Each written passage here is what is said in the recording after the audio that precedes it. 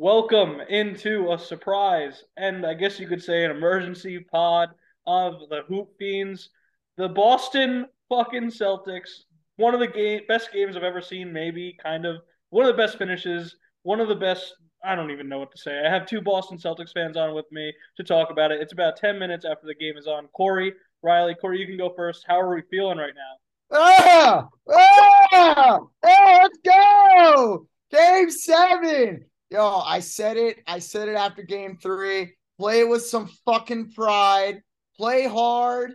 Make good decisions, and you never know what can happen. And guess what? You know what? We said this going in. They had more talent. They were the more talented team, but they weren't playing like the more talented team. Now they are. Let me say this, though. The end of that game reminded me of game 7 last year. My heart was literally 10 feet out of my chest. I couldn't believe they were doing it again. But you know what? They found a way to win. I always say this about March Madness, and I said it about tonight. Survive in advance. Doesn't matter how you win. You just got to win at this time of the year. And they were able to find a way. Kudos. Riley, how about you? What was your initial reactions watching it all unfold? Well, Corey, I think I was the antithesis of you because I was dead certain they were going to lose this game from the beginning. And I was very, very pleasantly shocked when they actually ended up having a heart and pulling it out and feeling like that they were in the driver's seat going in late into the fourth until they ended up blowing the whole thing. But I cannot believe that Joe Mazzulla drew up a play for Marcus Smart to end the season on a three-pointer. And of course it didn't work. And of course it didn't work. Derrick White was in the perfect spot at the right time. And it just feels weirdly like destiny now. Weirdly. Yeah, just special stuff. And I'm sure you guys are both with me. We watched that Marcus Smart shot go up. Obviously, it almost did go in, but in my head, I was like, there is no chance this is going in. And then Derek White pulls off the miraculous putback. Watching it live, I didn't think it went in. Corey, did you have a feel right when it happened, whether or not that counted or not? Yo, I was literally on my hands and knees being like, please count, please count, please count. And like the thing is that on the floor, they said it counted. There was no review. So like it basically, but like it wasn't very clear what was going on with the officials. It looked like it counted because they said it counted, but they didn't go to the review. So it was just, I was just waiting for them to go to the post-game interview. And I'm like, okay, like now we're good. But kind of what you said, like I the shot by Marcus Smart, obviously very shocking, but you know, if you saw the play, like Tatum just couldn't get open. Like they were denying him the ball. If they had inbounded him the ball, he would have been like 35 feet away from the basket. Yep. They got the best shot in that situation. And as you just said, it was in and out. But what the Celtics have done these last 3 games is they've been hitting the offensive glass hard. People are going to blame Max Strus for not checking Derrick White on that as he flew to the glass for the rebound. But that's what they've been doing, and that's why they've been winning these games, is because they've been dominating on the glass. And they did it again in the biggest moment. Derrick White, he's really stepped up these last couple games. Give him a lot of credit. He made a great play. Yeah. But I'm not going to fault Joe Mazzulla because they couldn't really get JB and Tatum couldn't get open. So they couldn't get a 5-second call. They had to give it to somebody. And Marcus Smart actually, the way he played tonight, he played really well. He did. It wasn't the worst shot in the world, but obviously you would have loved to give it to one of your best 2 players. But given the circumstances, you had to get it to somebody, and went in and out. So it wasn't the worst play ever. Corey, I have to ask, what was your favorite Duncan Robinson missed three? Was it the first one where he loaded it up and missed it, or was it the one in transition where he loaded up and missed it? I thought it was the one in transition, honestly, because this guy's one of the best shooters in the NBA, and it's actually crazy because the way Duncan Robinson, top 10 in the league, but the way they're paying him, they don't play him, and it's because he doesn't play defense, and he doesn't really do much in the paint. But in this series, he's actually had some nice finishes at the rim, but. He hit a couple threes earlier in the fourth quarter. I'm just like, that's absolute bullshit. Yeah, I agree. That's the entire Miami Heat team. Heavily contested swish. I'm like, there is no fucking way. But, Charles Barkley said it after the game. it felt like a couple of those, like the first one off the offensive rebound, off the missed free throw, he was too open. Sometimes guys get in their head He thought about that one too much. when they're wide open like that. They get in their head. It doesn't matter how good they are. Even Steph Curry misses those shots sometimes. Where like if they're that wide open, sometimes they just take too long to shoot the shot instead of going catch and shoot.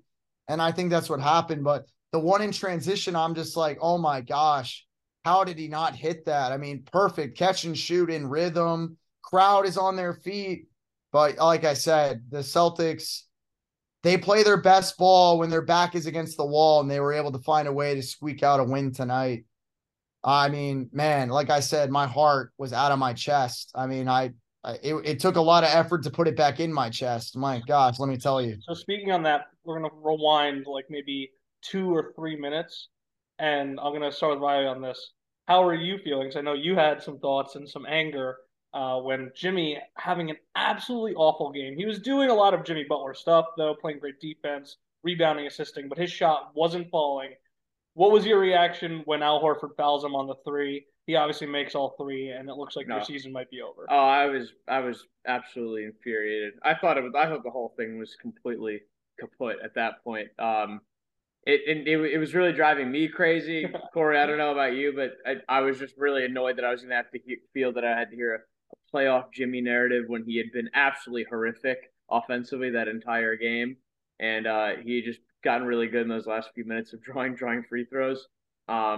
So yeah, I was really pit was in my stomach there, but I think the big point, and one of the gentlemen we were watching it brought it up.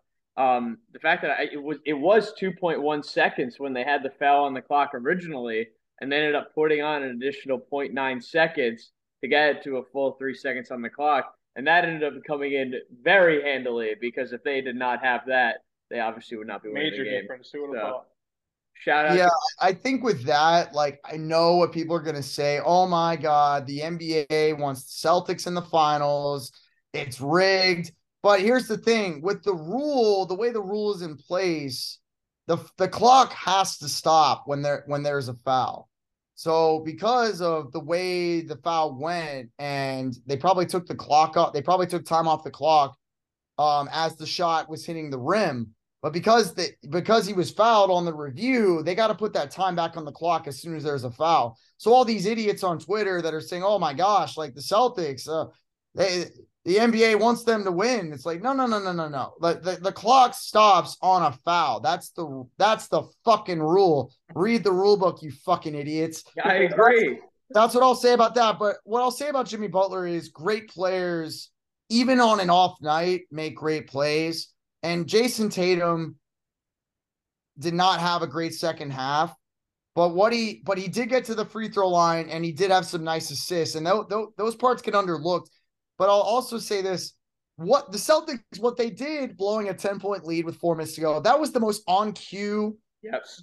thing I've ever, given the way they've played this year, I was not surprised that happened because they've done it all year. Like this isn't some new development. They did it last year in Game 7 in Miami, and Jimmy Butler came up just short on that pull up three in transition. Like I said, I thought that shot was in, but the same thing applies. Like they did the same thing as last year. But it's not like they took bad shots down the stretch. Like last year, Marcus Smart was jacking up threes with like 15 seconds on the shot clock.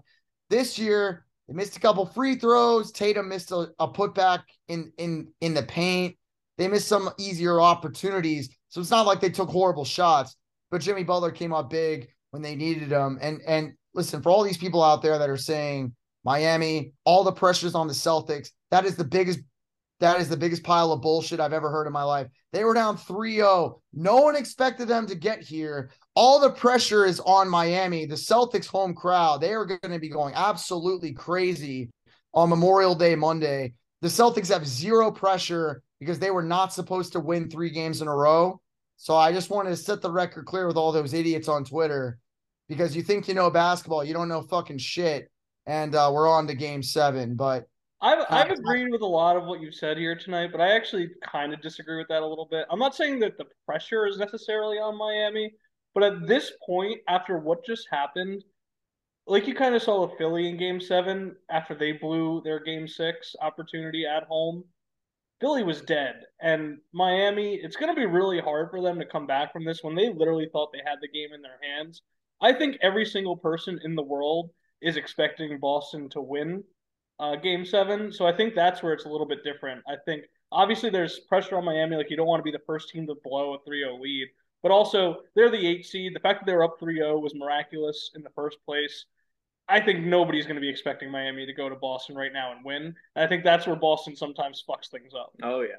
Yeah, I think right now the mindset of the team is one game at a time. And now that they're one game away from making one Now's of the when most they fuck it. yeah. Well, now that they're one game away from making one of the and this has only happened 4 times in NBA history, but the other 3 times that a team came back from 3-0 to force a game seven, they had to go on the road for a game seven. So this is the first time a team that has come back from 3-0 gets the home court for game seven. Let me just say this.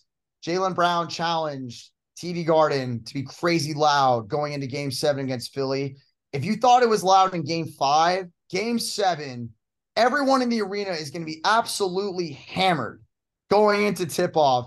Everyone in there, like They've everyone, been drinking all weekend. pretty much every Celtics fan is Irish. Everyone is going to be drinking at like 7 a.m. for that game for an 8:30 tip off.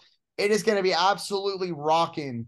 And I know the narrative behind the Celtics playing at home, but Steve, I sent you this stat a few days ago, and I'm going to stand by it. The Celtics are 22-5 all time at home in a game seven. They are not losing this fucking game. What are they with Joe Mazzulla as their coach? 1-0, baby. 100%. But here's the thing, like tonight was game seven for Miami, and Steve, I agree with you. This is as deflating a loss for a team that I can remember in the last few years. Like, it came down to 2 seconds. They couldn't get a rebound, and the Celtics won it on offensive tip-in. This is very deflating. I'm not going to count out the Heat because they just seem to make things happen when no one thinks they have a chance of winning. That's my only point. That's kind of like it's like it finally seems like the Celtics are in control, and that's where everything That's where Miami goes strikes. wrong. Yeah, But also, I think Missoula is going to play to the moment in the locker room. Like, guys, listen, don't buy into what everyone's saying about us. This is a do or die game because I think Missoula's going to play to the moment. Like, guys, who's like, just gonna go home and watch the town? well, no, but like, here's the thing. No like, one's gonna listen to a single thing he's gonna. Yeah, exactly. I think the message was after game four, Missoula's probably telling his guys, listen, people are starting to say we have a chance here to make a move and get back in the series. Job.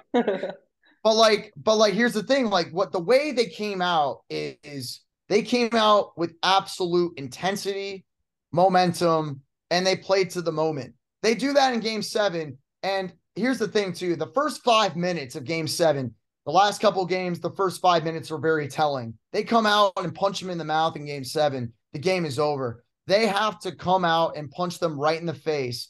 You got to learn to punch a kid with glasses. You got to learn to kick a horse when it's got a broken leg. You got to come out and come for the kill. If they do that in the first 5-6 minutes of game seven, they're gonna pull away. But again, Joe Mazzulla, I have absolutely shit on this guy almost this entire postseason, but give him credit for getting the guys locked in mentally. But again, a lot of this is on the players. If they lost tonight, I wouldn't have been upset. I wouldn't have been sad. It would have been expected. They put themselves in a bad position to lose this series. And even if they lose in a game seven, it's their own damn fault for not playing like they have the last 3 games and the first 3 games. That would be on them. And anyone should not be upset or mad, whatever, because if they had played this way the whole series, the series would probably be over by now. You're right. Corey, what do you think the Celtics need to do in game seven to really feel confident to close it out? Because we're just had Barkley on the TV and he was talking about everything that they do, to your point of how the pressure may be shifting a little bit. And it hasn't really seemed, and I've said this before, that it hasn't really seemed like the game plan has shifted at all. It's just that they're always just taking a bunch of threes, and then when they look really good when they're making them, they look really lost when they're not, and nothing really changes. So I really hope that it's not where they're living and dying. What else do you think is something that needs to shift for them to really close it out? Well, they got to play like game 5, right? And what they did in game 5 was just they played absolute team basketball. Here's the thing. I love Charles Barkley, but what he said was absolutely fucking stupid. Listen, like I said, the two stars have come through these last 3 games. Tatum and Brown. Jaylen Brown is really struggling in this series, and I'm pretty sure he has a hand injury because in game 1, he was shaking his hand. He did it again tonight. So like I don't think he's 100%, but he's fighting through and he's playing hard. But I've talked to Steve about this the last couple weeks. Can Al Horford wake the fuck up and hit some threes? Like my thing with Al Horford is if you're not going to shoot the ball, then get the fuck out of the game and get Robert Williams in because at least he's going to get on the glass and he's going to fight inside. Al Horford has no use to this team if he's not even looking at the basket. How many times does Max Strus or Gabe Vincent switch on him? Al, get your ass in the paint, back him down, and score. When Al Horford basically tripped over Strus in the opening minutes of tonight's game, I'm screaming, get his ass out. But Al Horford needs to step up. But when Jaylen Brown got that 4th foul early in the 3rd quarter, I thought that was the biggest moment of the game because Marcus Smart really stepped up to the moment and he hit some big shots. And Tatum, while he didn't score much in the second half, because the Heat are so focused on him, that's opening up opportunities for others. Game 7's always come down to who is going to step up and make plays. Obviously, last year, Grant Williams had the 8 3-ball game against Milwaukee. This year, Tatum had the 50-point ball, the 50 piece. He's not going to do that again. But every year in game 7s, guys, there are role players that have moments where they step up to the challenge. And for me, the Celtics, for them to win game 7, it's going to come down to the other guys. We know what Jaylen Brown and Tatum are most likely going to do, but the other guys, that's why Miami has been so successful in this series is the role players have been so vital to their success.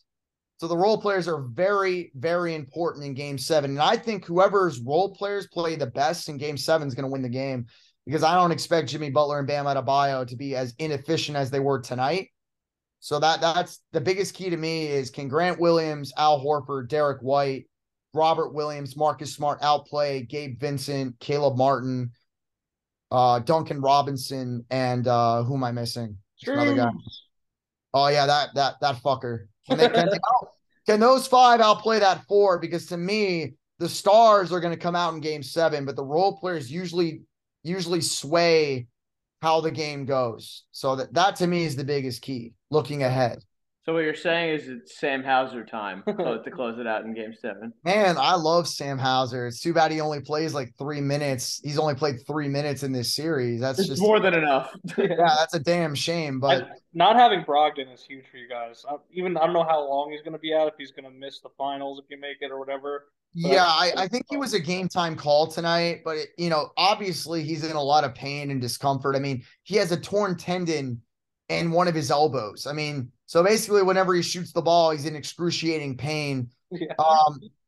Him and Gabe Vincent were both game time calls tonight. I wouldn't be surprised if Brogdon played in a game 7, but if he does play, his minutes are not going to go above 20. He's probably going to be in like the 15 to 20 range if he does play. But it's like you said, Steve, it's hard to say, but I think he was close to playing tonight, but I do think it was precautionary. Yeah, I think what's just ultimately happening here is you and Miami are just beating the shit out of each other while Jokic is like resting and drinking milkshakes and he's just gonna come out and smoke. Well, listen, I'll say this. If the Celtics win on Monday, they are a lock to win game 1 of the finals. We saw it last year with the Celtics went to Oracle Arena. Having rest is important, but usually the team that is fresher, they were playing more recently. Usually that team wins the first game because the other team, while they are rested, they are rusty. So I think if the Celtics win game 1, they will have home court. They will win the first game. If Miami wins game 7, I think they have a chance to win game 1. But again, the team that wins game 1, the team that has more rest doesn't necessarily mean that they are going to be the more prepared team going into the first game because they haven't played in a while. And that does matter. Yeah. All right. Last thought, Riley. Going into game 7, Caleb Martin, Gabe Vincent, Strus. who are you fearing the most and who do you hate the most? This seems like a trap question. Because I feel like Caleb Martin has been the one that's been absolutely dominating.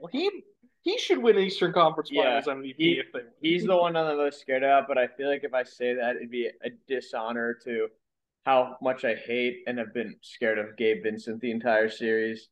So I'm gonna say Gabe Vincent. He had 15 of 4 tonight. Shot 6 of 18. Low key didn't realize he shot that bad.